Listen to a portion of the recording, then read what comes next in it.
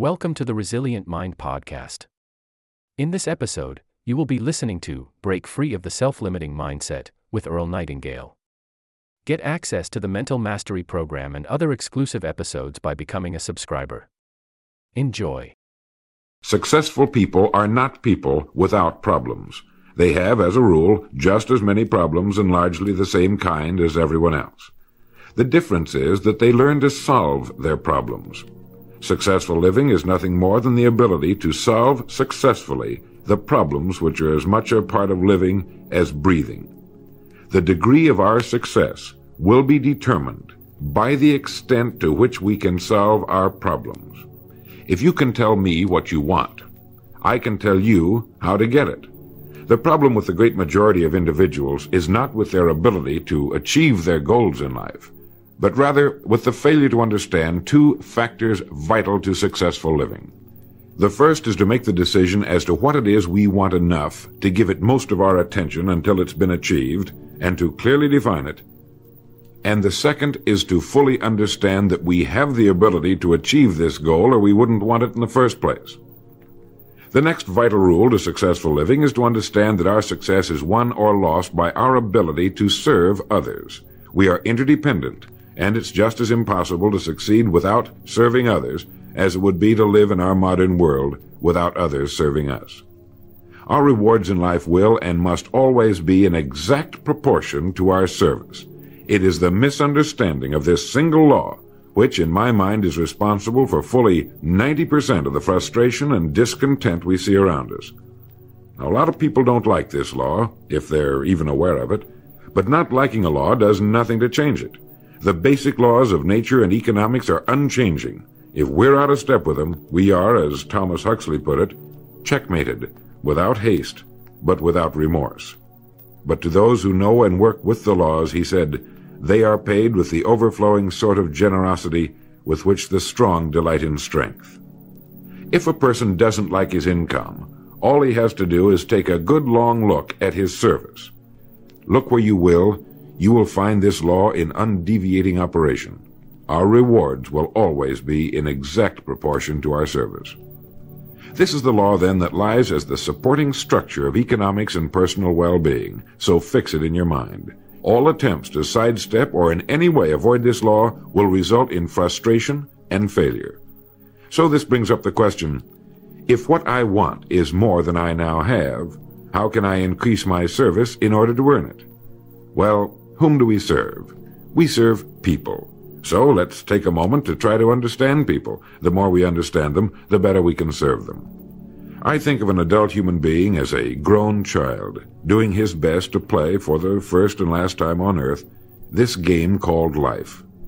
The extent to which he learns the rules of this mighty game will determine his success.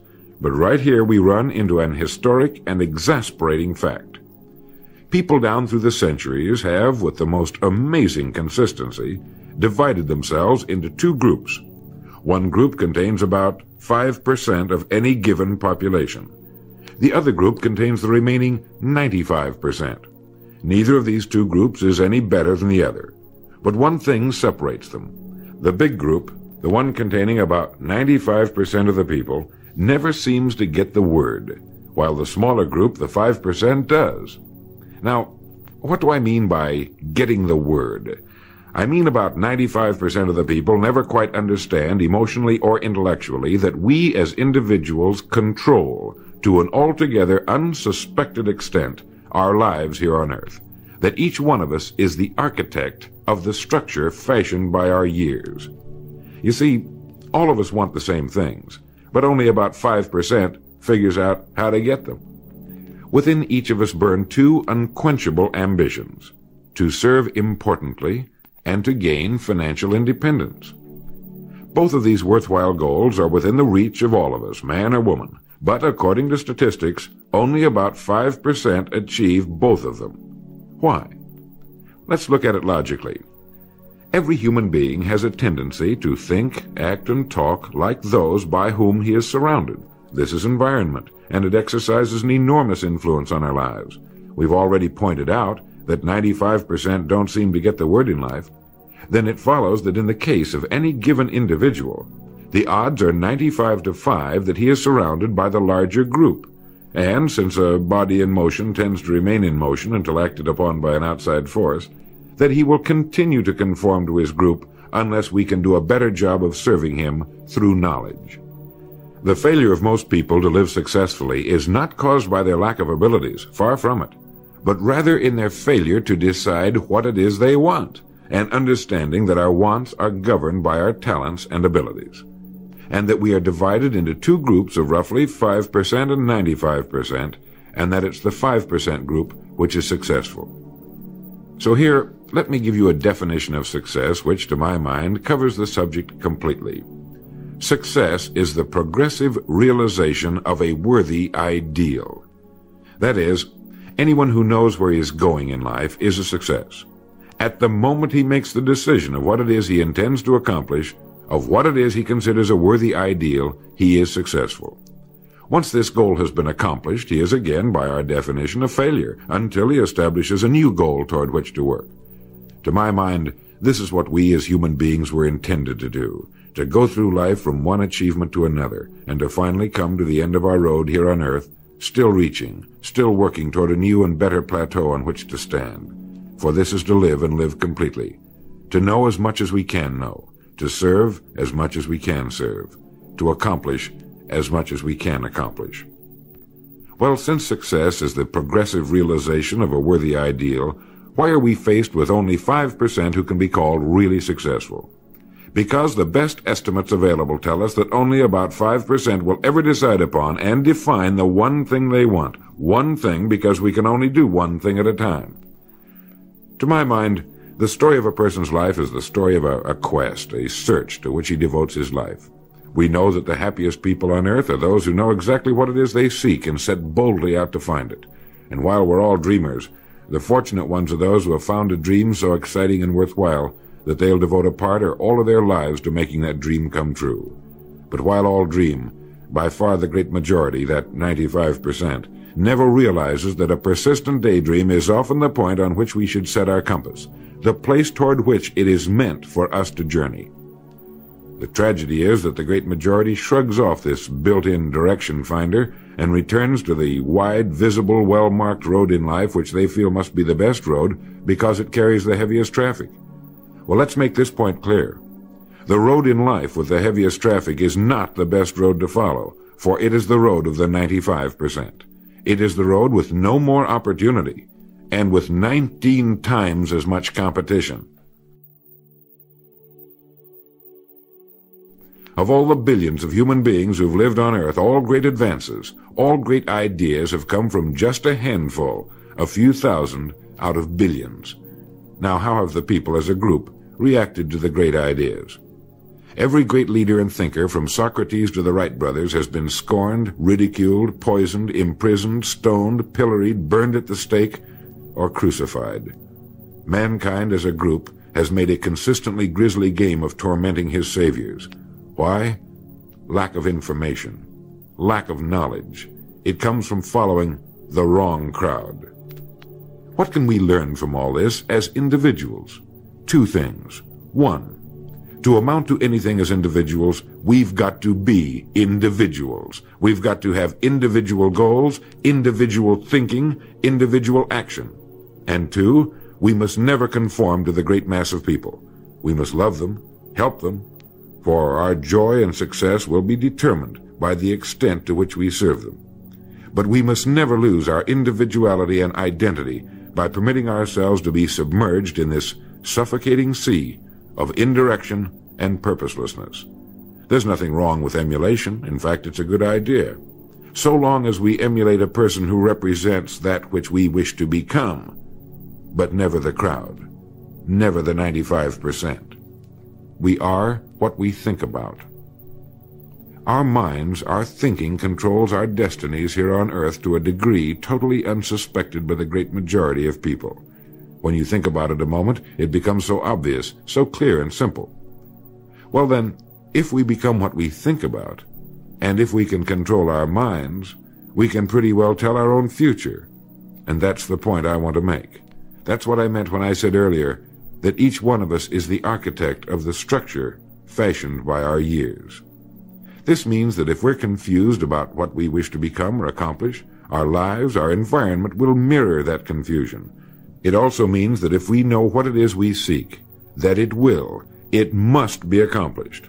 Barring an act of God or a catastrophe over which we have no control, we as individuals can call our own shots for the rest of our lives. We can know what it means to go through life from one success to another, to play life according to the rules and reap the rewards. We can know what it means to have peace of mind and live calm, cheerful, successful lives. You are at this moment the sum total of your thoughts to this point, for there is nothing else you can be. And 5 years from now, you can be and have anything you set your entire mind and heart upon. Succeeding in life has always been a matter of doing that which the great majority does not do. Now let's keep this in mind as we get into this business of goals. It isn't that I want to make an invidious comparison between the 5% and the 95%, not at all. That's just the way it is, and if we don't recognize it, it will be to our cost. At the beginning of this record, I made the statement, if you can tell me what you want, I can tell you how to get it. You see, the trick is not in achieving our goals, it is in establishing them. A ship would never leave a harbor if it did not have a destination. An industrial plant would never open its gates if it did not have a product or a purpose. Football would not be played without goalposts, nor would baseball without a home plate. Every business operates for a purpose. Every game has a reason. Getting back to the analogy of our ship, if you were to climb to the navigation bridge and ask the captain the name and location of his next port of call, he would tell you immediately. There's not the slightest doubt in his mind. Can you tell anyone your destination just as quickly and in one sentence? The captain of the ship knows that he can arrive at only one port at a time. He knows that it's impossible to arrive at two. Do you know that? He also knows that his destination will be invisible for fully 99% of his voyage, but he knows it's there, and that he'll reach it, barring an unforeseen catastrophe, if he will just keep doing certain things a certain way every day. One fine morning his destination will appear on the horizon. He'll sail into port, his voyage successfully completed. When his business has been accomplished, he'll then sail to another predetermined port of call, and this will take him and his ship from one success to another for the rest of both of their lives. By understanding that he can reach only one port at a time, the owner of a ship can, in the short space of a very few years, reach hundreds of ports successfully. There'll be problems, lots of them, but they'll be solved, and the ship will steam its solitary course over the deep oceans of the world, devoting its life to accomplishing its mission and contributing its share to the welfare and economy of the world. Men and women who follow this sensible, obvious, and meaningful way of life will do the same. But the paradox is that most are like ships without rudders. They're subject to the whims of wind and tide. And while they hope they'll one day arrive in a rich and bustling port, you and I know that for every narrow harbor entrance, there's 1,000 miles of treacherous and rocky coastline. The chances of their just drifting into port are 1,000 to 1 against them. These are the unfortunate people who, not knowing the rules, believe that circumstance controls our lives. They believe in luck and superstitions, fate, the breaks. They believe that success comes as the result of who you know, not what you know. And while they cling to their false alibis, life passes them by. For the rules of life are just, and they are checkmated, without haste, but without remorse. Now what about you? Remembering that the definition of success is the progressive realization of a worthy ideal, what's the ideal toward which you are working, now, today, yesterday, and tomorrow? Can you write it in one sentence? Is your goal sharply and clearly defined? I mentioned on the first side of this record that I could tell you how you could be and have anything you set your mind on in 5 years. To better understand this, you must examine one of the most overlooked facts in the world. It is that every job, no matter what it may be, holds somewhere within itself the key to everything we want in life, the key to greatness. But we must look for it, and we must think. Decide to become a professional at your business. You see, we can either compete or create. If we compete with all the other people in our line of work, we must be willing to accept the same rewards. If that's what we want, fine. But if we want to become professionals at what we do, then we must create. And when we begin to do this, there's no limit to that which we can achieve. We hear a lot these days about a word called security. Everyone wants security, but not 1 in 10 can tell you what it is. Most people will tell you that security rests with a job. This is impossible. There is no such thing as a job that represents security. Anyone with a job can lose it for any one of 1,000 reasons at any time. There is only one place on earth you can find security, and if it isn't there, it isn't anywhere. It's inside of a person, never outside. If a man has security inside, where it belongs, his wife and children can feel it when he sits down to eat with them, and they're warmed by it.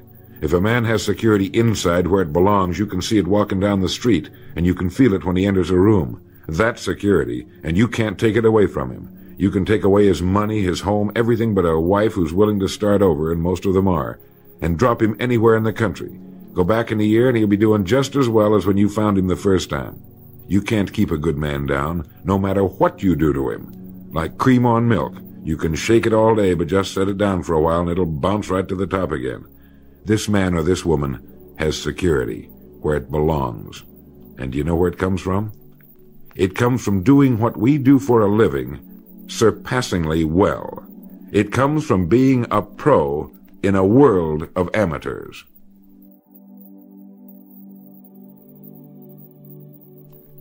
Becoming a pro isn't difficult. It comes from knowing what to do with time. It comes from knowledge, planning, and working. First, knowledge. This means learning everything we can about what we sell, learning everything we can about people, since that's who we sell, and learning everything we can about selling, since that's our profession. What we sell, who we sell, and how to sell. Those 3 subjects would fill a large library, but we can take things one at a time, and by devoting an hour a day to study, we can become outstanding professionals in 5 years or less. And it's the professionals in this business who can write their own tickets, good times or bad. They can live where they choose, and being professionals, work when they choose. Second, planning. This means writing down the specific goal we're now working toward. It means writing in detail about the first port of call we want to reach, realizing that we can only reach one at a time. It means selecting the income we feel will represent financial independence to us. Once this has been selected, we know exactly what we must do in order to reach it. As soon as our first goal has been reached, we can set a new one. The person who does this is the person people call lucky. Good things just seem to happen to him. The so-called breaks start coming his way. But it's a result of planning and working positively that attracts the good things to us. I can't emphasize too much the importance of describing your goal in detail. If it's a beautiful new home, get the actual plans, or at least an elevation drawing of the home, and carry it with you so that you can look at it regularly. If it's a certain amount of money, write down the specific amount for the coming year to the penny, and then work your plan. Whatever your goal may be, write it down in detail. Then you're like this ship. You're on course, and you'll reach more successful ports in a few years than most men do in a lifetime. And third, working. Working more than the average, if we're going to achieve more than average results, is necessary, of course. But with proper planning and with knowledge, it seems easy. Moreover, to work, we need energy, and energy is inextricably linked to desire. Unless we have a desire to do a certain thing, we find ourselves without the energy. But you will never find desire without energy. Once our goal has been crystallized in our minds and we realize that we become what we think about, our doubts vanish as to whether or not we can achieve our desired ends, and with the picture of our dream in our mind, we have abundant energy. Compared with what we ought to be, we're only half awake. Our fires are damped, our drafts are checked. We're making use of only a small part of our possible mental and physical resources. Stating the thing broadly, the human individual thus lives usually far within his limits. He possesses powers of various sorts which he habitually fails to use. He energizes below his maximum, and he behaves below his optimum. And then he wrote, "Excitements, ideas, and efforts, in a word, are what carry us over the dam." He goes on in this excellent essay to point out that we have deep reservoirs of abundant energy that we habitually fail to use, and that by pushing past the first false feeling of fatigue, we will find an exhilarating second wind that will take us to our goals. This is why in studying the lives of the world's great men and women, we find they seem to be indefatigable. Work meant nothing to them, because what they were doing, where they were going, filled their entire worlds. Frequently, people find it difficult to establish a goal toward which to work. Realizing that we cannot be successful without a goal, here's a good way to solve the problem. Get off by yourself and where you can think without being disturbed. Then, write on a sheet of paper a complete description of the person you would like to be and the things, in being this person, you would have. Once this has been done, start acting the part of the person you wish to become. Carry, as often as you can, a clear mental image of the person you want to be, and begin to be that person. Soon this will become so knit with habit, it will lead you without fail to the goal you seek. You see, when you begin to do this, you're using your greatest power, your mind, and you will become what you think about. The only thing about a man that is a man is his mind. Everything else you can find in a pig or a horse. Think about that line until you know what it means. The only thing that sets us apart as human beings is our divine minds. Everything that means anything to us, our love of our families, our faith, our dreams, our talents and abilities, our religion, everything we know, is connected to us solely through our minds. Our minds represent our hope and our future. Yet, as a rule, it is the last place the average person will turn to for help. Your mind contains riches beyond belief, but you must prospect this rich and largely unexplored continent. And the only way it can be prospected is by systematic study and systematic thinking. Your mind is like a muscle. It will develop only to the extent that you use it, no more. By devoting an hour a day to study, you're building your mind into a powerful and creative servant. If you only do this 5 days a week, it comes to 260 hours a year. That's 1,300 hours in 5 years, or the equivalent of 162 8-hour days devoted to study and research. Believe me, if you'll do this, in 5 years you'll be one of the most accomplished professionals in your field, and you'll have the world on a string. You will virtually be able to write your own ticket. The average man works 8 hours a day, about 50 weeks a year, for 40 years. That's time enough to become great at anything. The time will pass anyway. We might as well reap the rewards. So now, let's sum up and reduce the whole thing to a workable formula, a set of rules for this game of life that cannot fail to take us to where we wish to go. The first and most important thing to remember is the rule that controls our life. We become literally what we think about. This means that we must establish a worthwhile goal toward which to work, a goal that will occupy our minds most of the time. This goal should be written out or illustrated. We should look at it and restate our purpose every morning, every night, and as many times during the day as we can. We must fully understand, emotionally as well as intellectually, that whatever it is we set our heart upon will become real in our lives. We must also remember the law that lies as the basic foundation for all economics and personal well-being as well. Our rewards will be in exact proportion to our service, and if we want to get into the top 5% of the people, we must often cut ourselves away from the effects of our environment and become individuals with individual goals, individual thinking, individual actions. We must realize that our daily work contains more opportunities than we could develop in a lifetime, and that our job contains within itself the key to greatness, the road to everything we could possibly want in life for ourselves and our families. We must realize, too, that security can be found in one place only, inside of us. If it isn't there, it isn't anywhere. And the only road to security lies in doing what we do for a living surpassingly well.